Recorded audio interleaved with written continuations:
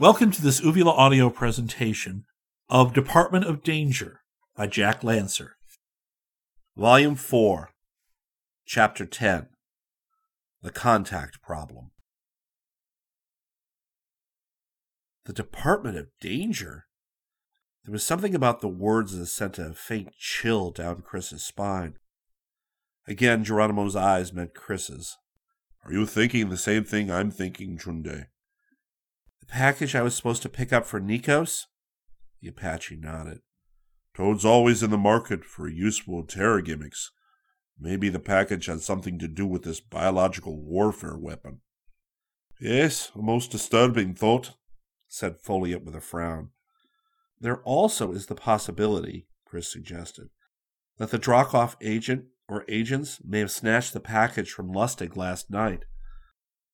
An equally disturbing thought says Dracov might well sell the formula to one of our enemies. Folliot rubbed his lantern jaw worriedly. I should say, Kingston 1, that our best bet is for you to carry on with your mission in spite of what has happened to you. You mean try to make contact with Dracov? Or British Toad? As a matter of fact, Chris said dryly, I was about to meet Dracov himself at the British Museum just before the flying squad picked me up. Very vexing, laddie. Still, these little bungles do occur. Folliot chuckled. One must press forward, chin up, and shoulder to the wheel. Tell me, have any attempts been made on your life since you arrived in London? Yes, at least one, maybe two. Chris told him about the booby-trap telephone and his encounter with the rat. In that case, I fear Toad may already be trying to kill you. You mean because their operations fouled up? Chris queried. Exactly. Even before you left the States. I'm told that several underlings were captured, their courier nabbed at Kennedy Airport. And why did the FBI let him go? Bit fishy, but how it's apt to strike Toad. For all they know, he's been subverted. Safer to kill the chap and take no chances. After all, their dead men couriers are expendable. Could be, Chris agreed. However, that's a risk you'll have to take. The important thing is to make contact first, then try to talk away their suspicions. Great. Chris's voice was a trifle tart. And how do you propose I do that? Make contact, I mean, now that Lustig's out of action. Well, now, let's put ourselves in Gorse's place and think what he might do in just such a situation. For one thing, I should think he might phone Nikos back in the States and ask for new orders. Chris shook his head. No dice. Gorse told us under truth serum he had no phone number or address for contacting Nikos. He was simply supposed to deliver the package to a cabin in Maine. Then he'd be in just as tight of a spot as you were. Chris corrected dryly. Folliot drummed his fingers on the desk. In that case, laddie, I would suggest two possible moves. First, there's a discotheque here in London called Queenie's, which we strongly suspect is a hangout and meeting place for Toad members. You might go there and see if any Toad agent contacts you. It's not likely, though, that Gorse would know about the place. True again. But if he had mingled with the London underworld while he was dodging the police, he might have heard a few whispers about it. Anyway, second, Folliot went on, he might put a carefully worded ad in the personal column of the Herald on the chance that someone in Toad would notice it. Picking up a pencil, Folliot thought a while, and then dashed off the following message, which he handed to Chris. Mr. Diamond, advice on rare insects needed urgently by friend of Nikos. Chris read the message and nodded approvingly, then passed it on to Geronimo. Very good. It'll need a phone number to call, of course, or some other way to get in touch. Right, said Folliot, which brings up the question of where you're to stay in the meantime. A hotel won't do. I'm afraid even if you wear a disguise, since they're bound to check on your passport, some cheap lodging house would be more natural, where the landlady doesn't bother with that sort of thing.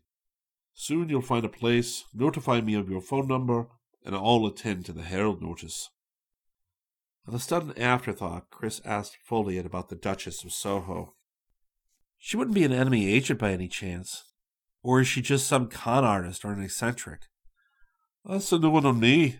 Don't believe I've ever heard of her. However, I'll check with Scotland Yard. Belatedly, Chris realized he might have asked Q the same question. Geronimo was driven back to his hotel while Chris slept until morning on a makeshift cot in the Department of Danger offices. Next morning, he found that his suitcase and other belongings had been brought by the flying squad car. After breakfasting on coffee and buns, Chris reapplied his disguise and sauntered off into the London scene, clutching his suitcase. He bought a morning newspaper and found a table in a restaurant where he could study the rooming house ads. The paper carried a brief front-page item headed, "Hatton Garden Attacker Escapes from Hospital." Chris grinned wryly and was about to leaf through the pages in search of the classified advertisements. Suddenly his eye fell on another news story. It was headed, "Vicious Monster Reported at Large in Kent." Chapter 11. The Face Behind the Gun. There was a startled expression on Chris's face as he read the newspaper account.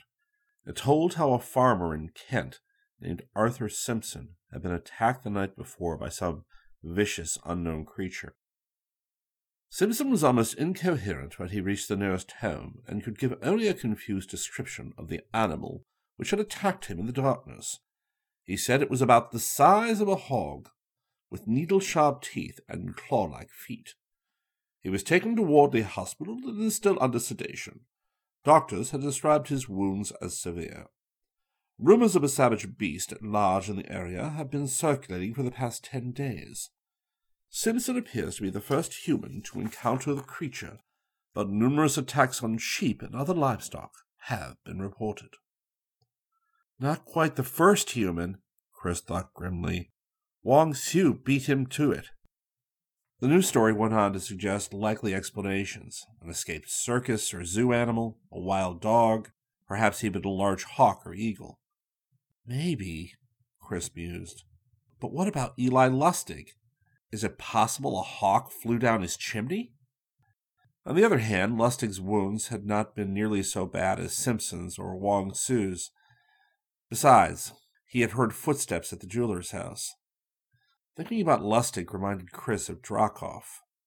He finished his coffee and picked out one or two likely rooming house ads, then went to a phone booth in a corner of the restaurant and dialed Bowler Hat's number.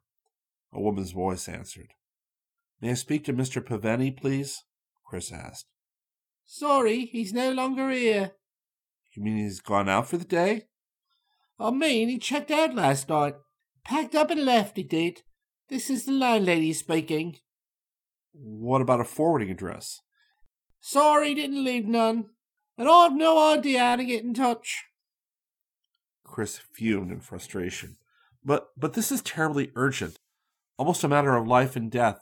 Can't you think of any way that I might reach him? Any place? Any of his friends you might know?" "Well," the voice softened somewhat as the usual cockney good nature came through.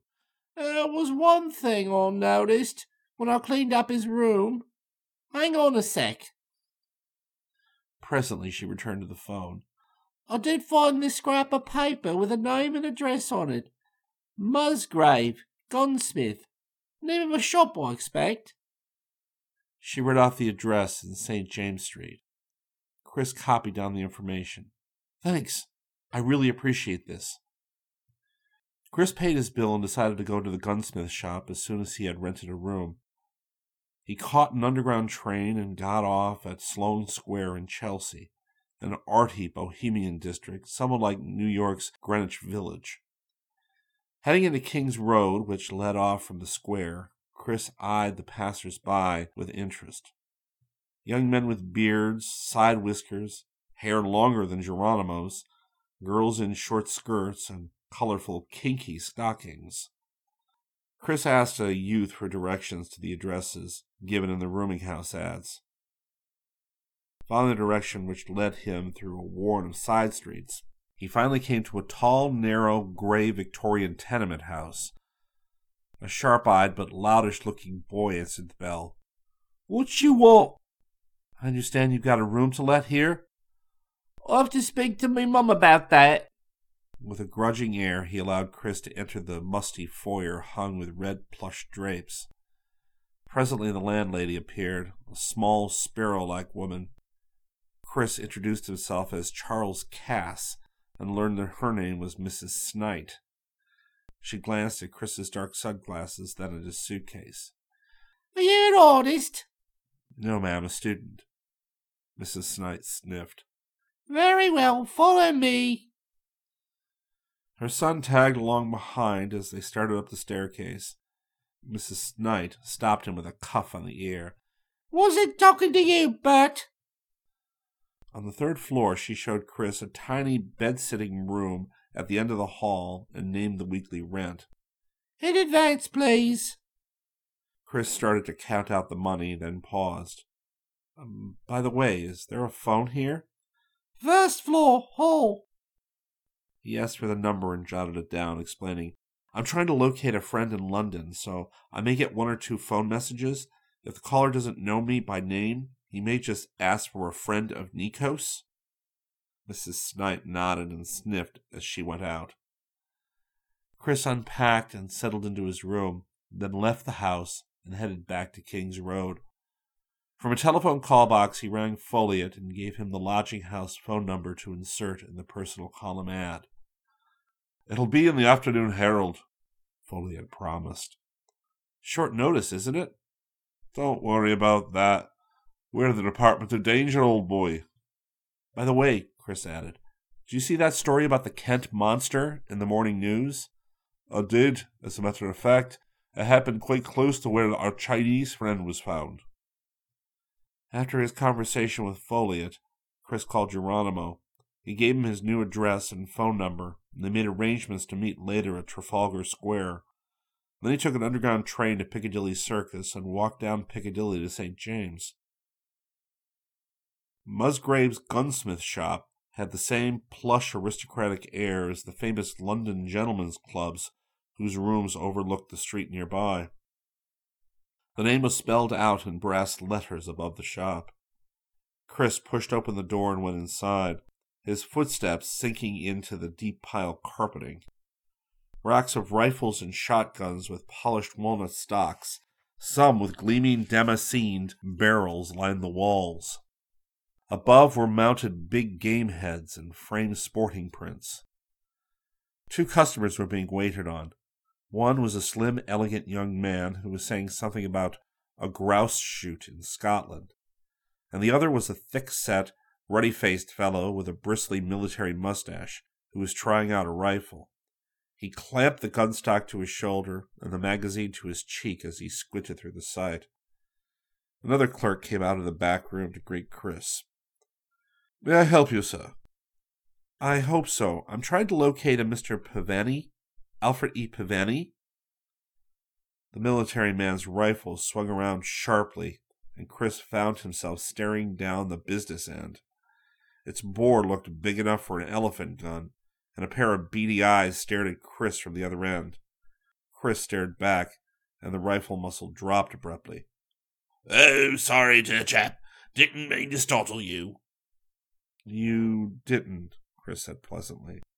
The ruddy-faced gunner cleared his throat. "Ugh. In point of fact, you startled me, sir. That name, Pavani, Alfred Pavani. I have a very dear friend by that name. I wonder if it might be the same chap." "I don't know. What's your friend like?" "Little. Prim. Dresses like a city clerk. Hardly ever see him without an umbrella." "That's the man," Chris said. "Can you tell me how to get in touch with him?" "I might. Haven't seen Alf in a few years. I dare say I can run him to earth for you if your business is urgent." "It is. It's very urgent," Chris replied. The ruddy-faced man reached inside his tweed jacket and drew out a small leather case from his tattersall-checked vest and plucked out a card which he handed to Chris. It read, Marmaduke Buttram, O.B.E., Lieutenant Colonel, retired, H.M. Coldstream Guards. "How do you do, sir?" Chris said. "I don't have a card myself, but my name is Charles Cass. I'm just visiting over here." Enjoying your stay, I trust. Now then, is there some way I can reach you? Chris jotted down his phone number on a slip of paper borrowed from the clerk, who said, "Then you're all taken care of, sir." "Yes, thank you, unless you know Mr. Pavani." "Well, I don't recall that name, sir. Did you expect to find him on staff here?" "I'm not really sure," Chris said. "I was just given to understand he might be known here at Musgrave's." "Dear me, I don't believe so, but I shall be glad to check our list of customers." Don't bother, Colonel Buttram said heartily. Poor old Alf wouldn't know one end of a foul shooting piece from the other. I can assure you he's no patron of Musgrave's. After a parting hand-clasp, Chris walked up Pall Mall to Trafalgar Square, where he met Geronimo near the tall column topped by the figure of Admiral Nelson. The boys spent the next 2 hours at the nearby National Gallery. They then treated themselves to a long lunch. When they came out of the restaurant, Chris bought an afternoon London Herald. The Mr. Diamond notice had been inserted in the personal column. "So far, so good," said Chris. "Let's go back to my rooming house and see what develops." The boys were just settling down in Chris's room when young Bert Snight rapped on the door. "Call for ya," he announced. Chris hurried to the telephone in the first-floor hall. "Hello?" "Are you a friend of Nico's?" said the man on the other end of the line. "That's right, from New York." "Good. I have the information you want." Chapter 12. A Bottle of Fireflies. Chris's heart leapt. Someone was snapping at the bait.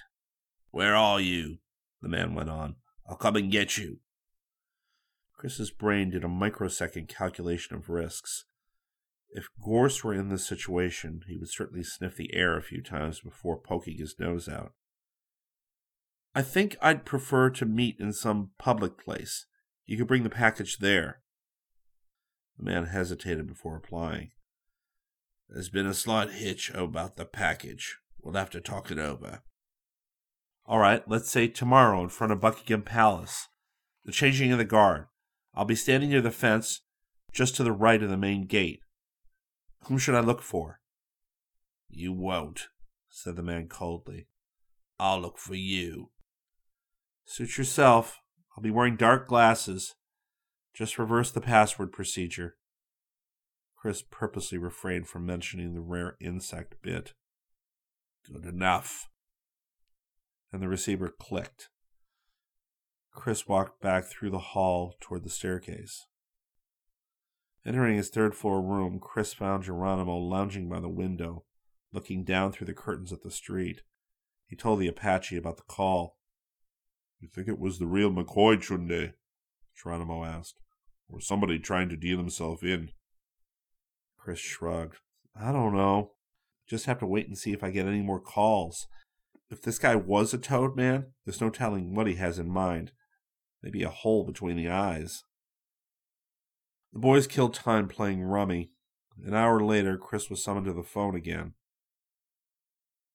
"This is not Mr. Diamond speaking." The voice was deep and hoarse, but unmistakably female. "No, I gathered that," said Chris. His pulse had just taken a quick skid. Unless his ear was playing tricks, the caller was Agatha, Duchess of Soho. "It happens I'm a devoted reader of the personal column," she went on. "My eye was caught at once by your mention of insects. Insects, my good man. I wonder if you realize the terrible danger which these vermin pose to us all." "I'm not sure that I do," Chris said. "Ah, but I and my fellow workers are aware, fully aware of the insect peril. Our Counter-Insect Association has been expressly set up to alert the world and give advice on such matters. By the way," she added querulously, "your voice sounds familiar, young man. Have we met before?" "It's possible," Chris evaded. "Anyway, I'll be happy to talk with you. You may have just the advice I need. What's the address of your organization?" "Oh, we don't have a formal address, but I am Agatha, Duchess of Soho. You can find me tomorrow afternoon at 3 o'clock at the Speaker's Corner in Hyde Park. I frequently devote time to public speaking in my effort to arouse the British people to the insect crisis." "I'll be there," Chris promised. Chris went back upstairs thoughtfully. What was the old gal? A kook? An agent? It had to be more than just a coincidence running up against her twice in a city the size of London. Chris stopped short as he went into his room. Geronimo was poised watchfully near the window. It was obvious his Apache radar was at work. "What's going on?" Chris murmured. "Not much, Shunde. Maybe nothing. But a car's been parked down the end of the block ever since you took that first call, and no one has gotten in or out of it." Chris strode to the window. This side of the building looked out over a low stucco house, giving a partial view of the street that ran in front of Mrs. Snite's rooming house. The car was a dark gray Humber. A man was at the wheel, but it was impossible to see his features. Geronimo moved away from the window. "Think I'll sashay down there and have a look." "No fire arrows, please," Chris said uneasily. He watched at the window until his buddy came into view on the street below. The Indian walked casually toward the parked car. Geronimo was still a few yards from the Humber when the car started with a sudden roar and a billowing blast of blue exhaust smoke. Geronimo staggered and whirled around to avoid the smoke, then pitched forward onto his face. Chris rushed out of his room and down the staircase. When he reached the street, it was empty of cars and pedestrians. Most of the smoke had lifted and only a faint bluish haze remained. Geronimo was getting to his feet. His necktie had been ripped open and was plastered over his nose and mouth to form an emergency gas mask. Chris rushed to him. "Are you all right, Jerry?" "Okay, a little woozy, that's all. I managed to get the mask on before I inhaled too much of that goof gas." Geronimo berated himself grumpily in Apache as he smoothed out his tie. "I sure walked into that one, and I was so busy keeping my eye on that guy in the car, I didn't even get his license number." "What did he look like?" "Tall, I think, and dark. He didn't turn his face. He was watching the rearview mirror." "Never mind. At least we're forewarned that my Pueblo has been spotted." The boys walked a few blocks to clear Geronimo's head and then came back. They had just entered the foyer when the hall telephone rang. Mrs. Snite's head popped out of her room as Chris strode to answer it. "Hello?" Cool? "Who's speaking?" Paveni. L. Paveni. "Oh, I see. Colonel Buttram gave you my number, did he?" "Buttram?" Paveni sounded startled. "Yeah, I went looking for you at Musgrave's, and I ran into him there," Chris explained. "He said you were an old friend." There was a brief, strained silence. "I know the gent," Paveni said at last. "But that's not how you got my number." "No, the Drokov network traced you from that notice in the Herald." Well, very clever. How'd they manage that?" "No trick to that, me lad. Mr. Diamond. Who else but Lustig? He was a Toad director. That friend of Nico's bit spelled Toad right enough. There was a dead cert you'd been needing urgent advice with every copper in London looking for you. That's why the network was watching the personal column." "I see." Suddenly Chris sensed himself treading into a deadly morass of danger and suspicion. If he ever did contact Drokov, he would now have to explain his involvement with Toad. "No doubt your control knows about me getting picked up at the British Museum." "They do. They also read in the paper about you escaping from the hospital. Now then, did you still want to meet Drokov?" Definitely. Where and how soon? Paveni asked. Sooner the better, Chris hesitated. He had planned on going to Queenie's discotheque around 10. Perhaps he could meet the Drokoff man nearby later. 11:30 tonight, he told the man, and gave a cafe on Shepherd Market as their meeting place. But then he hung up. 2 hours later, the teen agents started out from the lodging house on foot. They kept an alert eye out, but no one appeared to be following. In King's Row, they stopped at a restaurant. While they were eating, Geronimo asked, "You intend to keep your disguise on at the disco, Chunde?" "I have to," Chris replied. "Somebody might spot me and call a bobby." "What about Toad? If you want them to spot you, you'll have to risk showing your own face." Chris scowled as he sipped his coffee. "You have a point there. Maybe I should at least ditch the dark glasses." Suddenly he broke into a grin. "Tell you what, I'll carry a lighted sign." Chris added a generous tip when they paid the bill and asked the waiter for an empty bottle from the kitchen. Leaving the restaurant, the boys hailed a taxi and got off at Hyde Park Corner. Chris led the way into the park, now shrouded in soft moonlit darkness. "I hope you know what you're doing, Chunde, 'cause I sure don't." "You'll see." As Chris had hoped, a few fireflies could be seen glimmering here and there among the greenery. He caught several and put them in the bottle and corked it. The Apache stared at him. "That's your lighted sign." Chris grinned. "Why not? London's full of eccentrics. Who's going to object if I carry around a few pet insects?" The boys walked to Shepherd Market in Mayfair, an alley-like maze of shops and cafes. Here they found the entrance to Queenie's. After signing the guest register, they were ushered down a flight of steps into a crowded, dimly lit room. The walls were decorated with rainbow-colored op art designs, and the room throbbed with a deafening blare of music from the stereo speakers. Couples were writhing and gyrating on the dance floor. The two boys were shown to one of the low tables. Chris removed his dark glasses and set out his bottle of fireflies in plain sight. The twinkling insects drew several joking remarks from people at the surrounding tables. Chris merely smiled in response. A blonde girl in a fluorescent pink dress approached. She was wearing purple-lensed, rhinestone-studded harlequin glasses, which gave her face the appearance of a huge insect. On her dress was a flower-like pin. "I say, would you like to dance?" she asked Chris.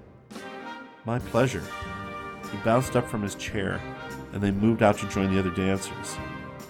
The girl's inviting smile changed to a tense, wary expression. "You're Chris Cool, aren't you?" she asked abruptly. Chris nodded, his eyes watchful. "Don't you realize you're in terrible danger here?" It was a statement, not a question. Chris felt a faint chill of fear, but his voice remained casual. "Really?